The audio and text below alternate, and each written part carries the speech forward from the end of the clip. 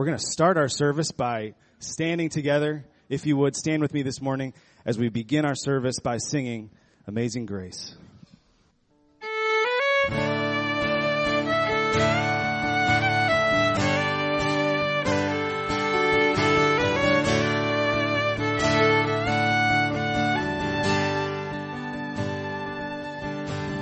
Amazing grace, how sweet the sound that saved a wretch like me. I once was lost, but now I'm found. Was blind, but now I see.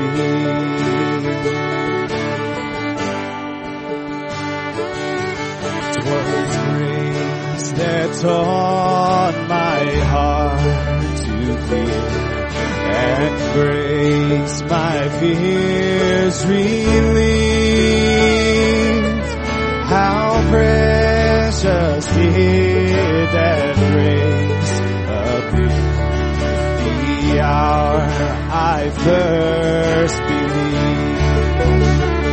My chains are gone, I've been set free. My God, my Savior has ransomed me. And like a flood, His mercy reigns. Unending love, amazing grace.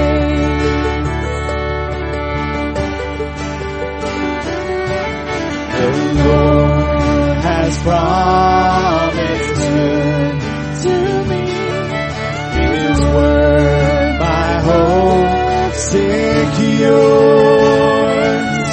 He will my shield and portion be, as long as life endures. My chains are gone, I've been set free. My God, my Savior has ransomed me. And like a flood, His mercy reigns.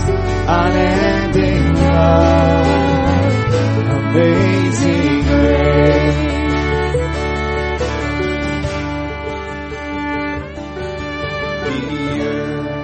Shall soon dissolve like snow.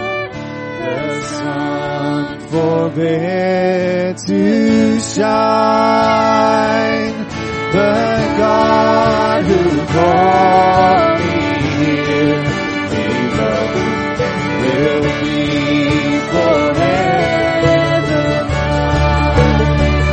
My chains are gone, I've been set free. My God, my Savior has ransomed me. And like a flood, His mercy reigns. Unending love, amazing grace. My chains are gone, I've been set free. My God, my Savior has ransomed me.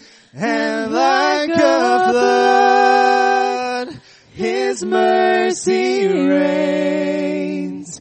Unending love, amazing grace.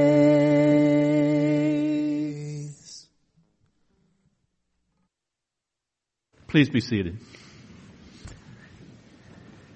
Today is our periodic observance of the Lord's table, also known as communion.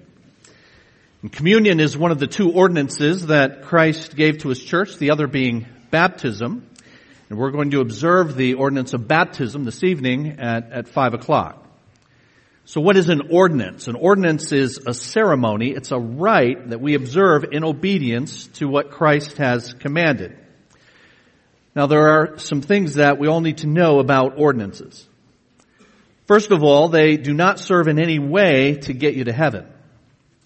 In fact, as we'll see, the participants in these are those who are going to heaven and do not take part as a means to get there.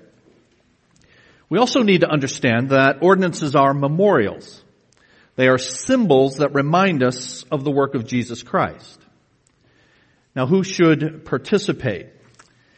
The Bible teaches these are for those who have trusted Christ as Savior. Now, if you don't know what that means, I would love an opportunity to explain that to you at a time of your convenience. So, see me afterward or contact me this week. We'll set a time to get together. In the meantime, we're delighted that you're our guest, and we encourage you to observe what happens today. For those that have trusted Christ as Savior, the Bible gives one other requirement for the Lord's table, and that is that we confess sin before we partake. Now, a bit later, we're going to take time to go to the Lord, and we can use that opportunity to confess sin as needed. And it may be that we have some sin that we refuse to give up, or something that the Lord has told us in His Word to do that we are unwilling to obey. In either case, we should take that to the Lord, we should confess it, and He promises to forgive. Now, one matter that is too often overlooked as it relates to our worship on any Lord's Day, including Ordinance Sunday, is the matter of unresolved interpersonal conflict. Because an unwillingness to pursue that resolution interpersonally is a sin itself. And that's because Jesus said this: if you're offering your gift at the altar, and there you remember that your brother has something against you, leave your gift there in front of the altar. First go and be reconciled to your brother, then come and offer your gift. So Jesus is saying if there's an issue between us and a brother or sister, we should take care of that before we participate in worship, including communion. If you're aware of Jesus' instructions and you have a conflict that you're just refusing to handle, then I encourage you not to participate and take care of that issue today. Now, if you've tried to reconcile but the other party refuses, you're released from any biblical obligation. Jesus' command may be new to you, and if that's the case, take the matter to the Lord when we pray, ask for His wisdom, participate in communion, but address it with the individual this week, even this afternoon, because it's that important to God. And by the way, that interpersonal conflict issue includes in our homes. That includes spouses. If you're at odds with your spouse and you're refusing to do what God says in order to reconcile that, then that's something that needs to be confessed and taken care of. Now, there's another matter about which the Lord has commanded us, and that's the issue of baptism. The Bible is clear that those who know Christ as Savior are to follow Him in obedience in baptism. That is, being immersed in water to symbolize His death, His burial, and His resurrection. So if you have been baptized some other way, you've actually not been baptized as God describes. In fact, it's not baptism unless it symbolizes the death, burial, and resurrection of Christ. Now, if you're just struggling with what baptism is, or you haven't had occasion to look into it, then if you have trusted Christ as Savior, we urge you to participate in communion today. But make it a point to see me about baptism so that we can see if you're a candidate for it at our next opportunity. But if you have looked into it and you're just refusing, then that's a sin that needs to be confessed. You can do that this morning and then follow up and get with me, and then we can go from there. So who should participate? It's those who know Christ as Savior and have confessed known sin in their lives. And finally, should children participate? Well, the requirements are the same for our children. They need to know Christ as Savior, and they need to be willing to be baptized. There's no prescribed age for either communion or baptism in the Bible, and so we leave it to parents to decide if their children should participate. All right, guys, if you'll come forward then, we are going to receive our weekly offering now at the beginning of our service. We do that on our Ordinance Sundays. Normally this is a little bit later in the service. So those of you that normally bring your giving for the Lord's work here on Sunday, this is the opportunity to give that. Those of you who are guests, don't feel obligated. Just pass that basket to the person next to you. I should note that on Ordinance Sunday, we pass the hat twice.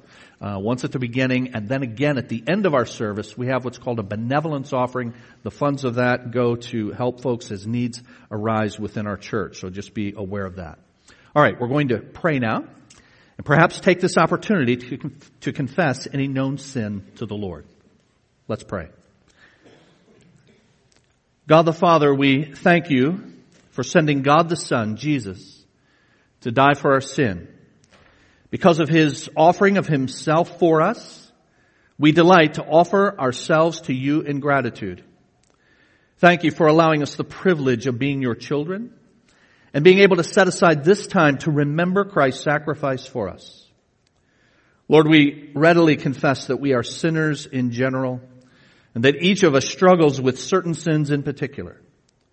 We pray that you'll be pleased as we remember with profoundly thankful hearts the death of Jesus on our behalf, and that we'll be motivated to recommit ourselves to the service of the one who alone is worthy. We ask you to accept these gifts as a sacrifice of worship and help us to use these funds wisely and as a means to spread your fame. We pray this in the name of Jesus. Amen.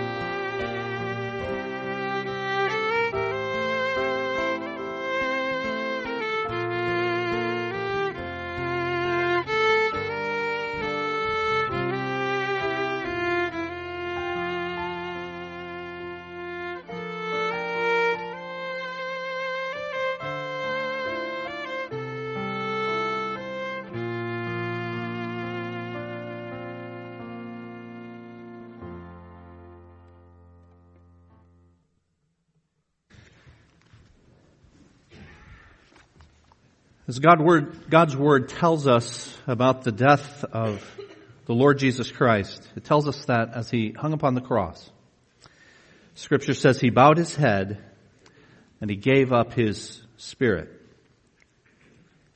But he said something vitally important just before he took his last breath. Because that verse says this, Jesus said, "It is finished." And with that, he bowed his head and gave up his spirit. Just before Jesus died, he uttered a word in Greek that's translated in our English Bibles, "It is finished." That Greek word is tetelestai. And that word tetelestai was a word that was used in New Testament times, written on business documents or on receipts, indicating that a bill had been paid in full. In fact, one Greek English dictionary says this: receipts are often presented with the word tetelestai, usually written in an abbreviated manner. And so the connection between receipts and what Christ accomplished would have been quite clear to the original readers of the Gospel of John. It would have been unmistakable to them that Jesus Christ had died to pay for their sins in full. This word tetelestai is written in the Greek perfect tense. That means that the results are ongoing and with full effect. In other words, Jesus is saying it's fully and completely finished, and it will always be fully and completely finished. But it is the case that we often fail to live in the light of that amazing truth. One author has said this: "It is finished revolutionizes the way I relate to God. It transforms the way I think about holiness and putting sin to death. It reweaves the fabric of how I live each day. It is finished truly does change everything, but there's a problem. I don't usually live like it's finished. I live as if Jesus cried out, 'It's mostly done.' As if I need to add just a little bit to the finished work of Jesus. Or I live as if the hymn says, 'Jesus paid it some. I must do the rest.' As a result, I don't experience the overwhelming, explosive joy that accompanies truly knowing and believing that it is finished. On the contrary, I carry a great weight around. Because after all, if it's not totally finished, we've got serious work to do." This morning, as we observe the Lord's table, remembering His death on our behalf, we're going to look at some of the implications of the fact that, in fact, it is finished. First of all, Christ's completed work means that nothing can be added. Now, there are lots of ways to add to the work of Christ, all of them wrong, and in fact, all of them detracting from the simplicity and the beauty of the good news that is the gospel. Now, I'm going to briefly mention some ways that false teaching adds to the work of Christ so that we will be instructed and warned. And instructing and warning is something that the Bible says pastors are supposed to do for their flocks. And so I do it because the Bible says that I'm to do that. Not to be offensive or unkind, but I say it because these matters are of eternal importance.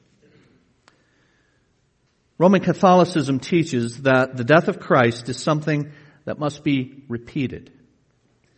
And it is so every time the Mass is offered.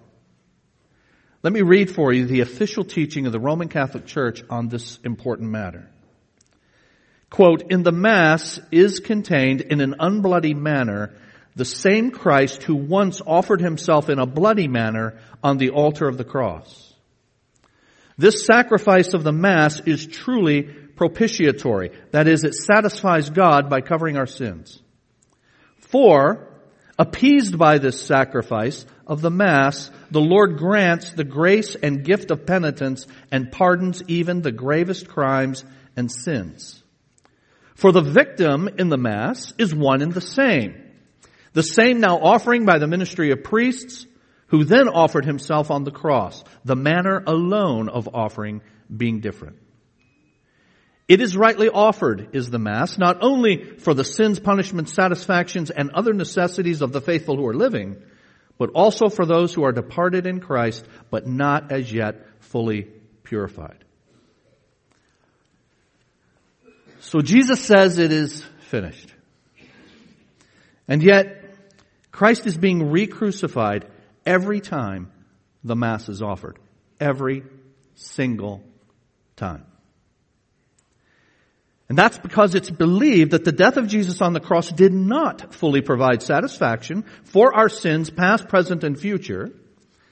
And so it must be reenacted every week to cover sins committed since the last time one participated in Mass. And so within Roman Catholicism, just up until recently, this has slightly changed, but just up until recently, if one, for example, committed suicide, they could not have any hope of even purgatory, let alone heaven, because they would have what's called a mortal sin on their account that was not covered by participating in Mass. Now, to be fair, this kind of thing happens in other churches as well. The Pentecostal church that I grew up in had what we called an altar call at the end of every service. And so the front of the church was considered an altar, and you know what happens on an altar? What's offered on an altar? Sacrifice. It's one of the reasons I've told you over the years, we never call up front here the altar. The closest we have to an altar in our church, or anything signifying a sacrifice, is the cross that's hanging behind me. We don't offer sacrifice here. And the reason we don't offer sacrifice is because Christ has given his sacrifice for us. But we used to have, as I was a kid, the altar call, and we would go to the altar. And we would, as it was said, have our sins placed under the blood. And you would do that week after week. And as a young person, the sins I had committed from the prior week, I would put under the blood as I went to the altar. But the good news is this, friends, the gospel, the good news, is that our sins are all under the blood. Because Christ's death is done, the Bible says, once for all. Hebrews chapter 9 says this explicitly. I've asked Brother Tim Robinson to read for us.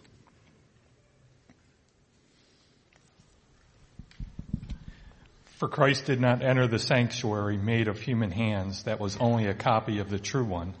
He entered heaven itself, now to appear for us in God's presence.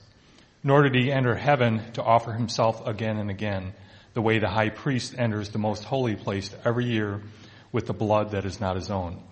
Otherwise, Christ would have had to suffer many times since the creation of the world. But he has appeared once for all at the culmination of the ages to do away with sin by the sacrifice of himself. Just as people are destined to die once and after that face judgment, so Christ was sacrificed once to take away the sins of many. And he will appear a second time, not to bear sin, but to bring salvation to those who are waiting for him. Now notice the language used by the author of Hebrews. He didn't enter heaven to offer himself again and again, the way the high priest in the first part of your Bible, the Old Testament, did. Otherwise, he would have had to suffer many times. But he has appeared once for all. And he offered himself once. And that's why when Jesus made this sacrifice, he could say, it is complete. It is finished. Jesus' death on the cross was done, and it was needed only one time. And in it, then, our sins are paid in full. The Bible teaches us that all our sins are forgiven because of the sacrifice of Jesus. Colossians chapter 2 tells us as much. I've asked Brother Wes Dale to read for us.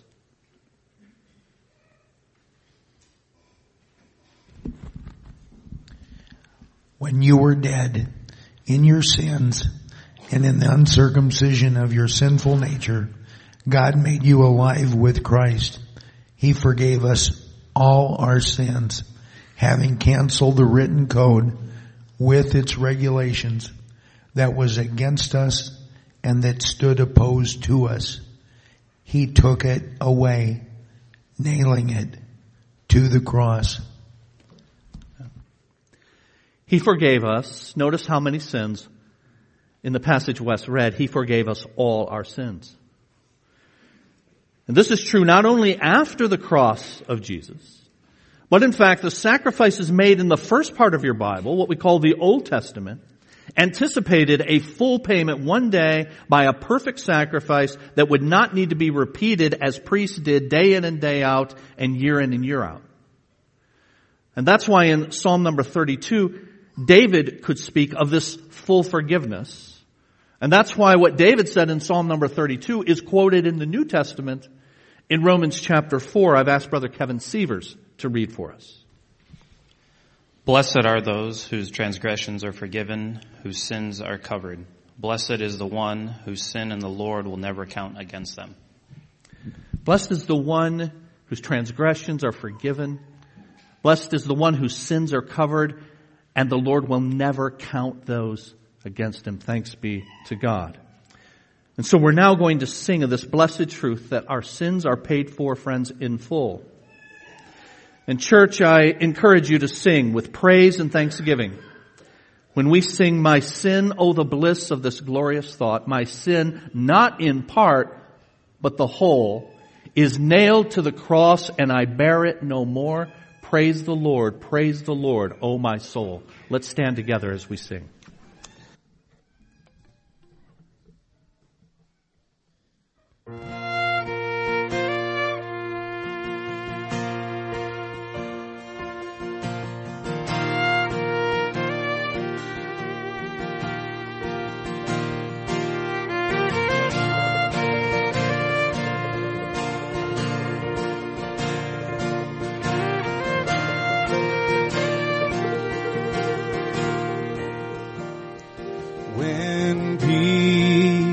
like a river attendeth my way. When sorrows like sea billows roll, whatever my lot, thou hast taught me to say, it is well, it is well with my soul. It is well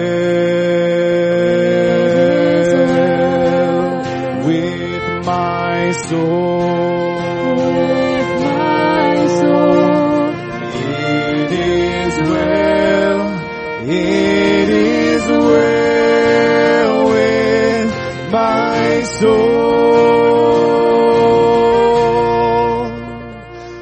Though Satan should buffet, though trials should come, let this blessed assurance control, that Christ hath regarded my helpless estate, and hath shed his own blood for my soul. It is well with my soul.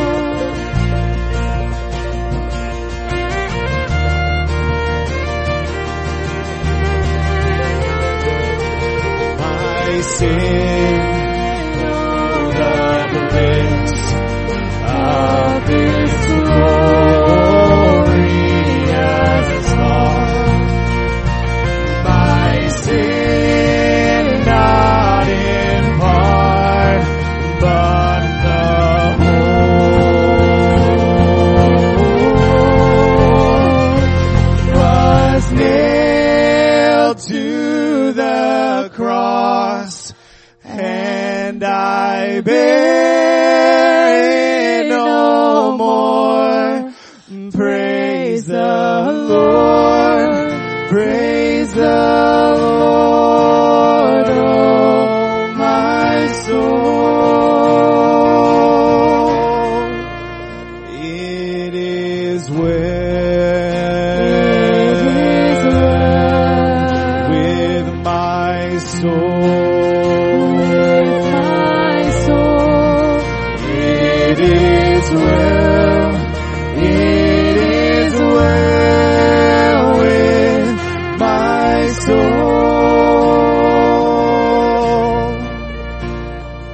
And the Lord haste the day when my face shall be sight, the clouds be rolled back as a scroll. The trump shall resound, and the Lord shall descend. Even so, it is well with my soul. It is well with my soul. With my soul. It is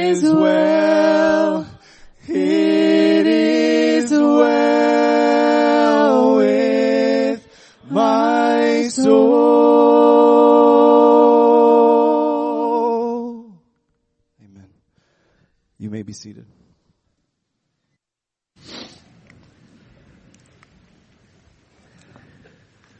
So Christ's completed work means that nothing can be added. It was once for all. And our sins are paid in full. And it further means that the righteousness we have because of the work of the Lord Jesus Christ is a perfect righteousness.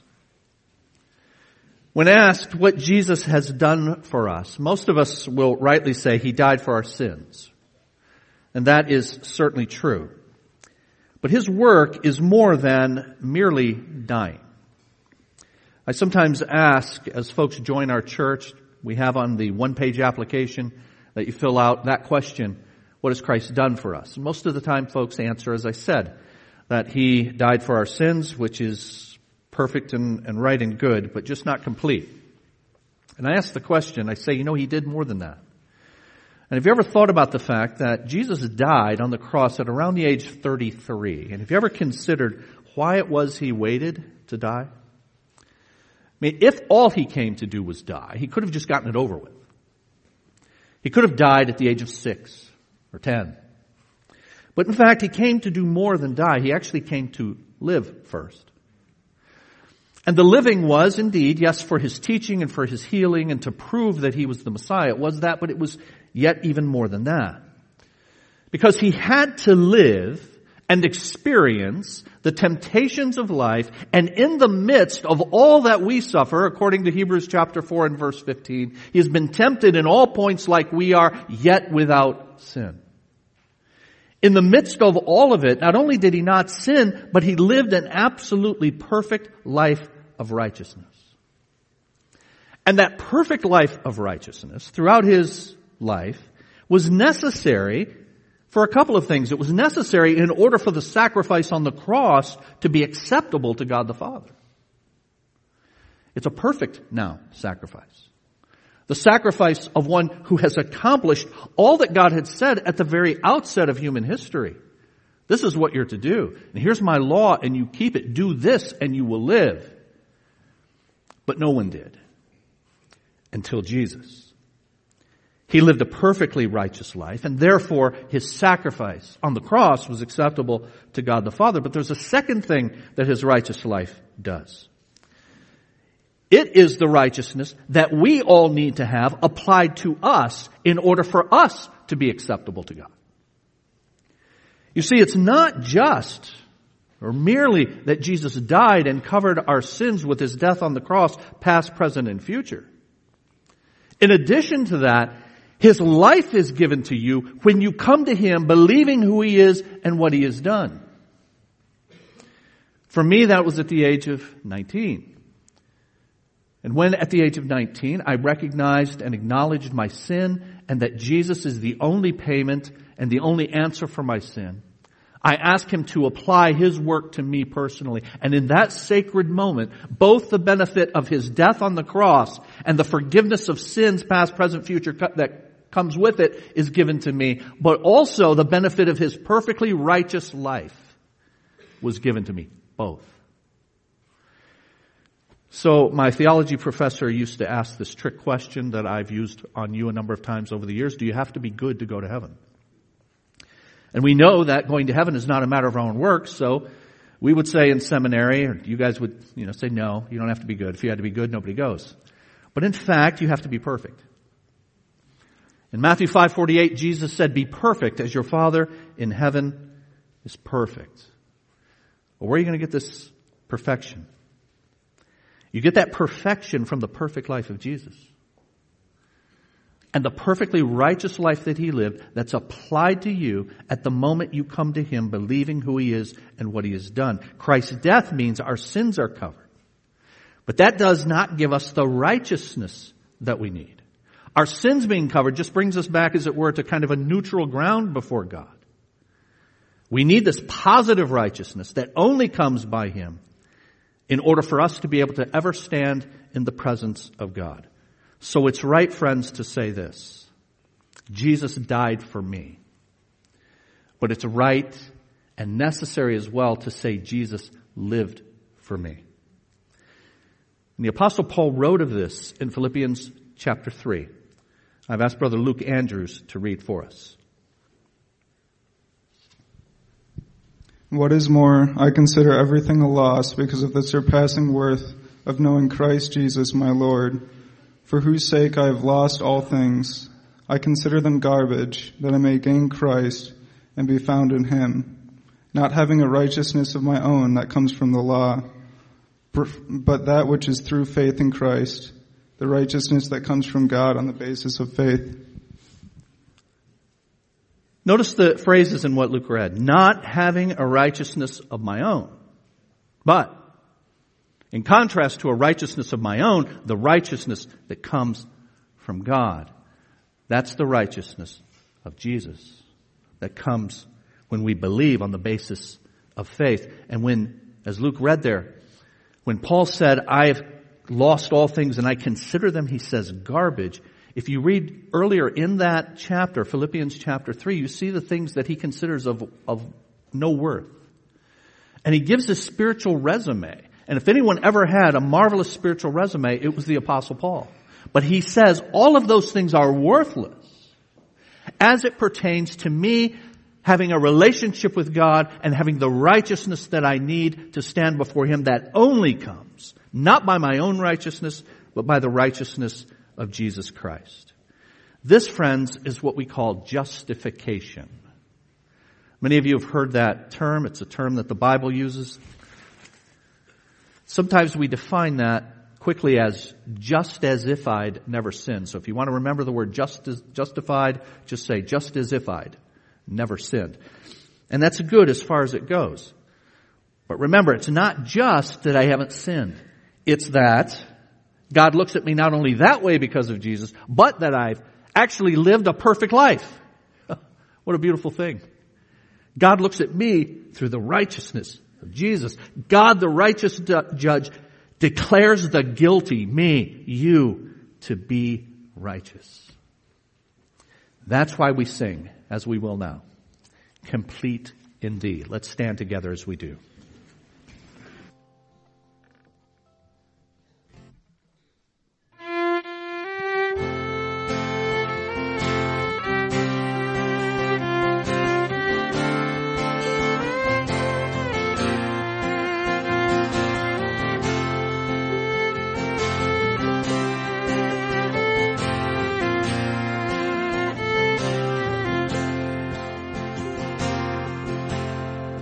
Complete indeed, no work of mine may take, dear Lord, the place of thine. Thy blood hath pardon bought for me, and I am then complete indeed. Complete indeed, no more shall sin. Thy grace hath conquered reign within. Thy voice shall bid the tempter flee, and I shall stand complete in thee. Yea, justified, O blessed thought, and sanctified, salvation wrought. Thy blood hath bought and bought for me, and glorified I too shall be. Complete indeed, each want supply, and no good thing to me deny. Since thou my portion, Lord, will be, I ask no more. Complete in thee. Yea, justified, O blessed thought, and sanctified, salvation wrought. Thy blood hath pardon bought for me, and glorified I too shall be. Dear Savior, when before thy bar all tribes and tongues assemble fold are. Among thy chosen will I be, at thy right hand, complete in thee. Yea, justified, O blessed thought, and sanctified, salvation wrought. Thy blood hath pardon bought for me, and glorified I too shall be. Amen. You may be seated.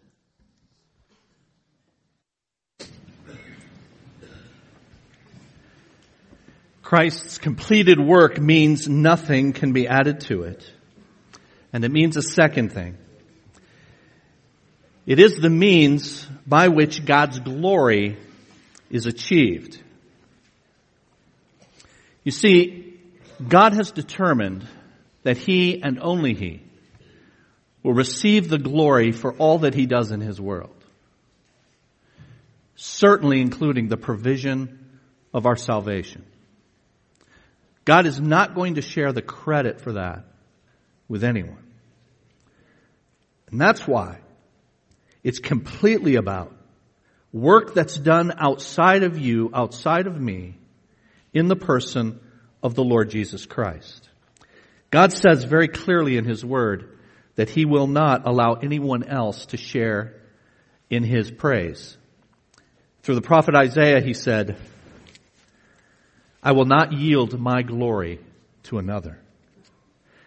That's why the salvation plan that God devised and carried out had to be as it was in order for God to receive the exclusive glory.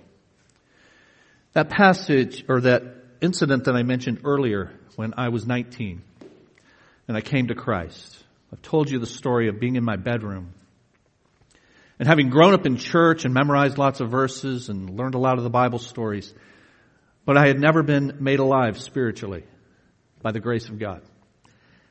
And I was in my bedroom and I was reading the Bible, and I was reading a passage that I had memorized and I had read many times. But in this sacred moment, God turned the light on for me. And here's the passage, Ephesians 2, 8 and 9. It is by grace you have been saved, through faith. And this not from yourselves. It is the gift of God. And it's not by works. Now many of us know that. But we sometimes skip over the importance of the last phrase. You see why all of that is true?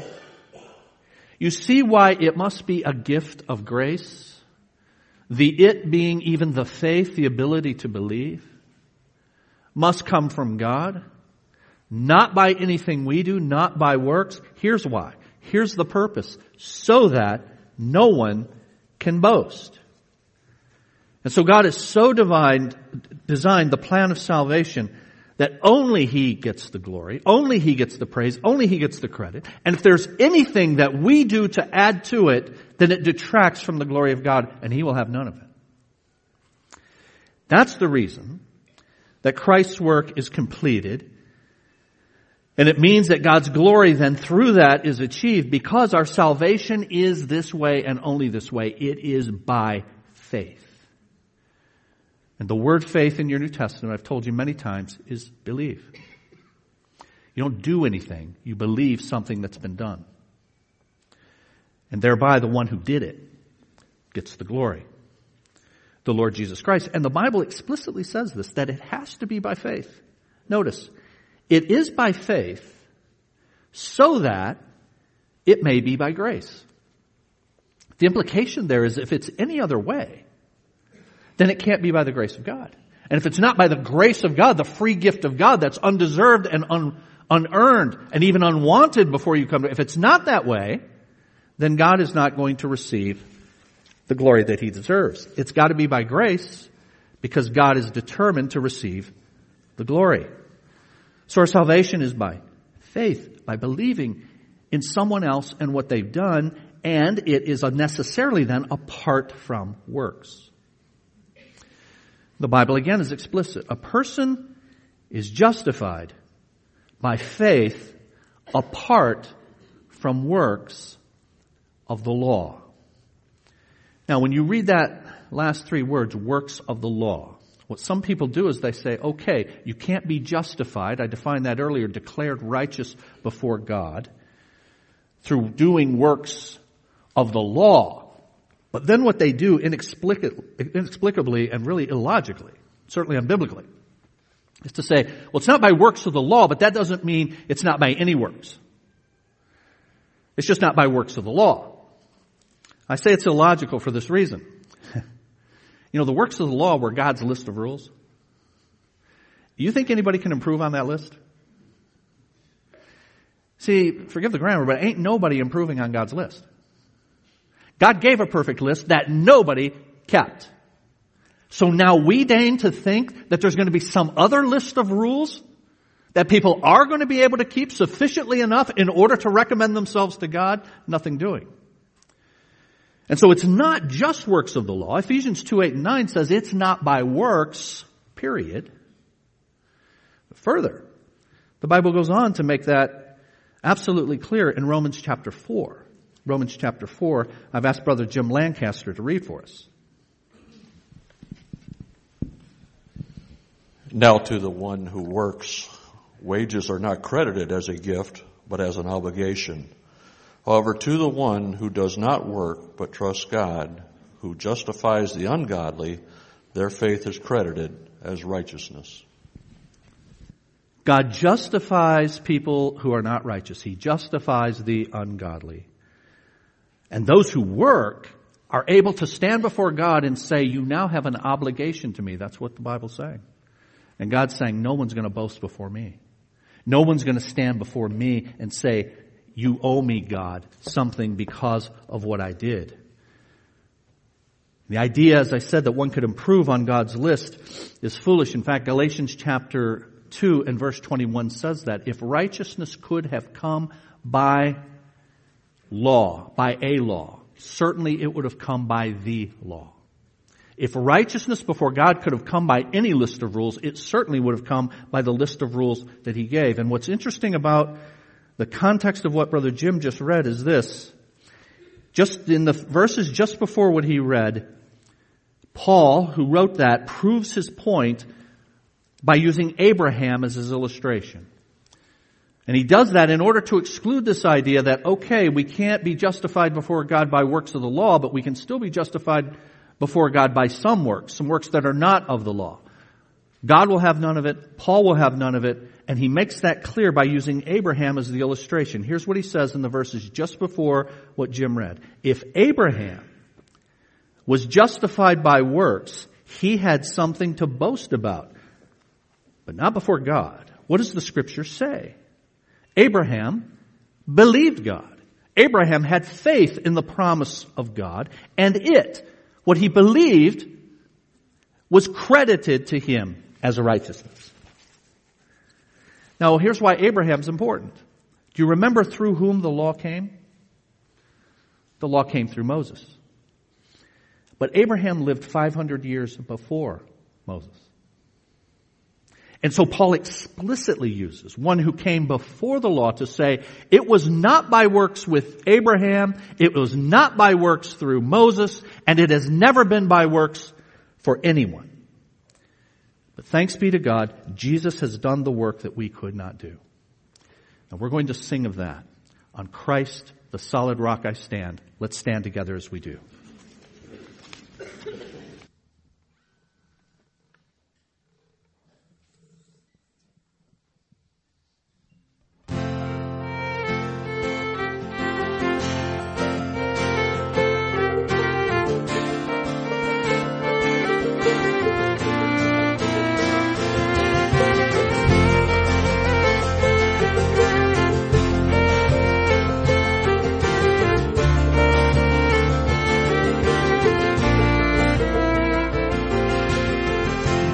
Hope is built on nothing less than Jesus' blood and righteousness.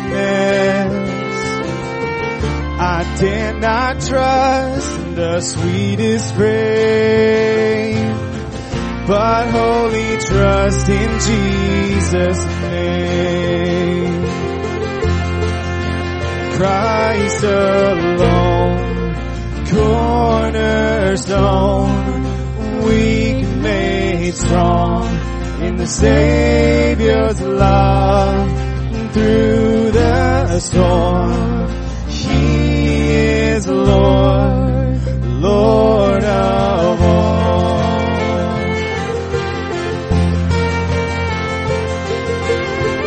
When darkness seems to hide His face, I rest on His unchanging grace. In every high and stormy gale, my anchor holds within the veil. My anchor holds within the veil. Christ alone, cornerstone, weak and made strong in the Savior's love through the storm. He is Lord, Lord of all.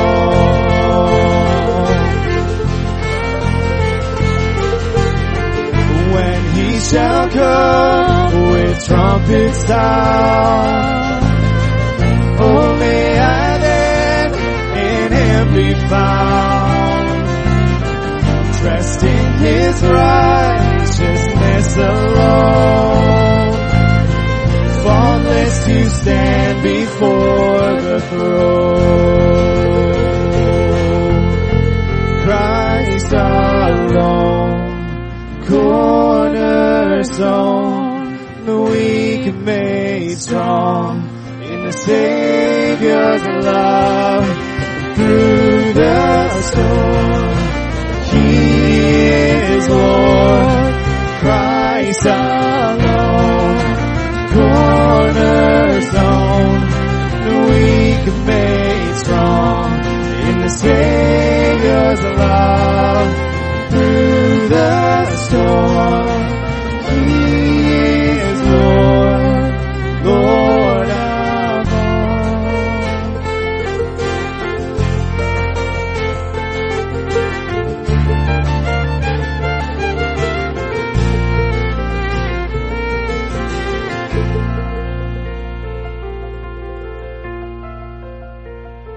You may be seated.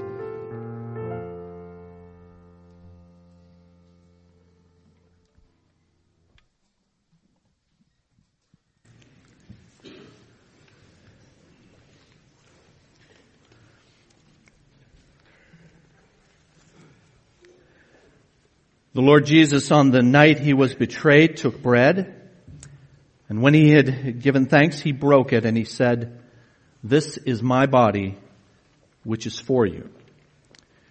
Brother John Roberts, one of our deacons and our leadership team, is going to lead us in prayer, thanking the Lord for His broken body on our behalf. Shall we pray? Lord Jesus, we come before You in humility, and we ask that You examine our hearts today. Show us anything that is not pleasing to You. Reveal to us any unconfessed sin, anything that could be hindering our relationship with You.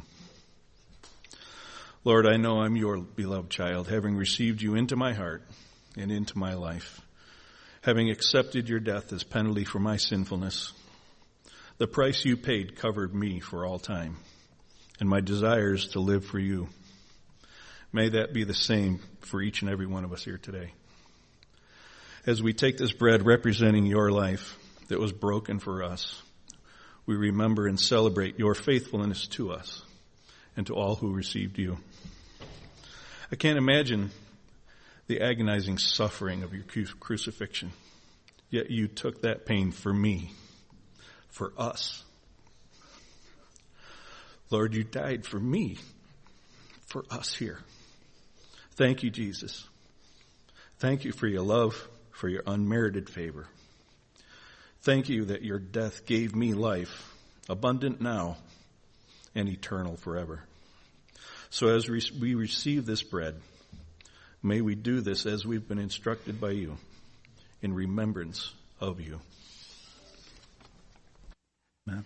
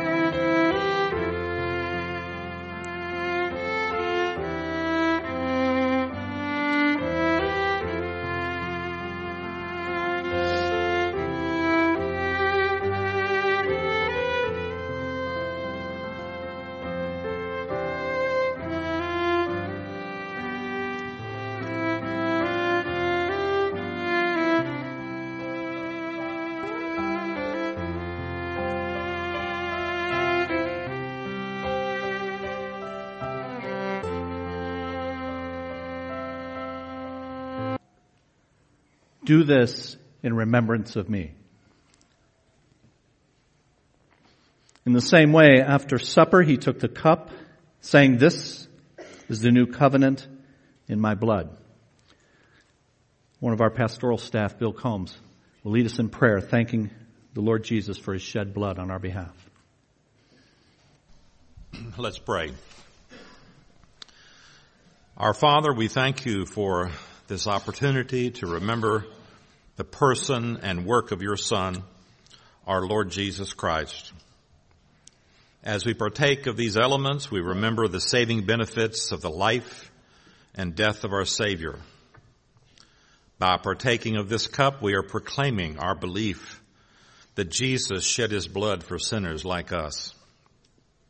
We thank you for his sacrificial death that brought us out of darkness into the light of the gospel of the grace of God. And we look forward to that glorious day when he comes again. We pray this in Jesus' name. Amen.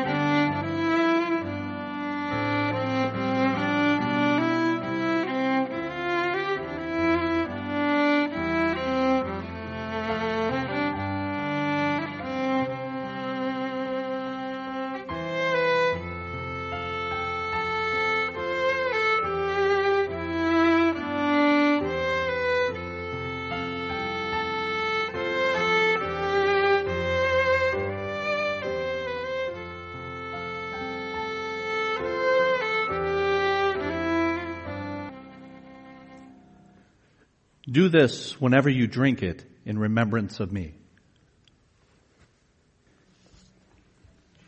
The Lord Jesus' words on the night before he was betrayed connect what would happen the next day with the future. Whenever you eat this bread and drink this cup, you proclaim the Lord's death until he comes. And so we want to have a forward look as we remember the Lord's death. And the Apostle Peter tells us of that this salvation that was secured for us by Christ in his perfect life and in his death upon the cross is kept then for us by the power of God. 1 Peter chapter 1, I've asked Brother Ron Biggs to read for us. Praise be to God, to the God and Father of our Lord Jesus Christ. In his great mercy, he has given us new birth into a living hope through the resurrection of Jesus Christ from the dead, and from an inheritance that can never perish, spoil, or fade. This inheritance is kept in heaven for you, who through faith are shielded by God's power until the coming of the salvation that is ready to be revealed in the last time. We have in our final moments of our service some things to take care of, including that offering that I mentioned to you at the beginning. So we'll do that in just a moment. And also, I'm going to run through as quickly as I can some of the things that are coming up. We have some folks that are joining our church as well. So I want to try to handle those all within the approximately 5 minutes that we have left. So guys, if you're going to be taking the offering, if you guys will get ready for that. And you had a program that you should have received on your way in. That program lists a number of things that are coming up in the life of our church. So I encourage you to make note of those. One in particular to make note of is in just a few weeks we have our annual Ladies Christmas Fellowship. That's on Friday night the 6th. And for that, we set up tables in this room, and we need 27 total hosts for each of those tables, one for each table. And so far, I'm told we have 24. So we need 3 more, and 3 more volunteering today would be of great help. Because next week there's going to be a meeting, an informational meeting for those who have volunteered to be a table host. So if you've been thinking about that, we need 3 more. You can let Marcy Hunter know about that. And if you don't know who Marcy is and you don't know how to chase her down in the crowd, Marcy, if it's okay with you, stand by the Welcome Center desk during our refreshment time if you're able. And if you'll go there, Marcy will be there, and you can let her know that you are willing to be a table host. And then the other things I think are self-explanatory. The only other one I want to point out is that we have our newcomers orientation for those that are new to our church. We're going to be doing that over a 3-week period on Sundays during our second hour, December 1, 8, and 15. So please make note of that. I teach that class to give you information about who we are so that you can make an intelligent decision about joining our church if that's what the Lord would have you to do. So those of you that have been guests here for a while, please make note of that. Let's stand together now for our closing song.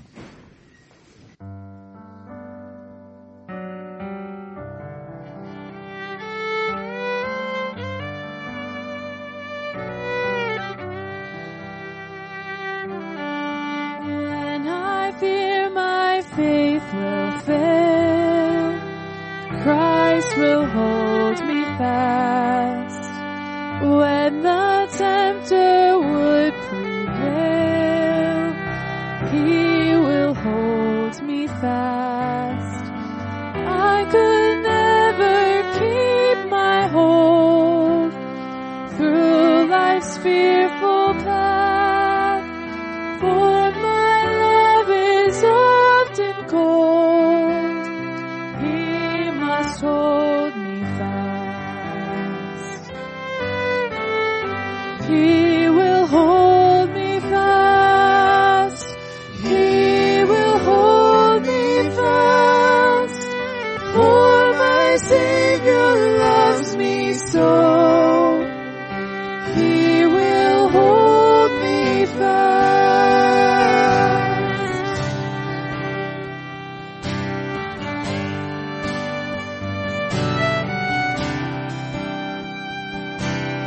Those He saves are His delight. Christ will hold me fast. Precious in His holy sight.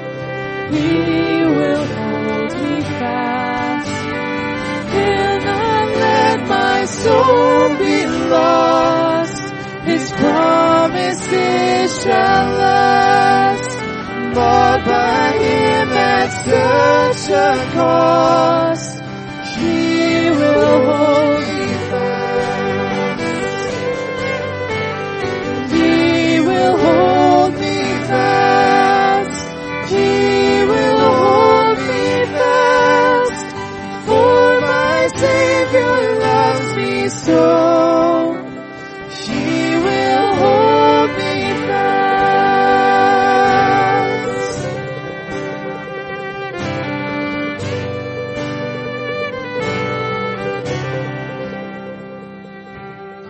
For my life He bled and died. Christ will hold me fast. Justice has been satisfied.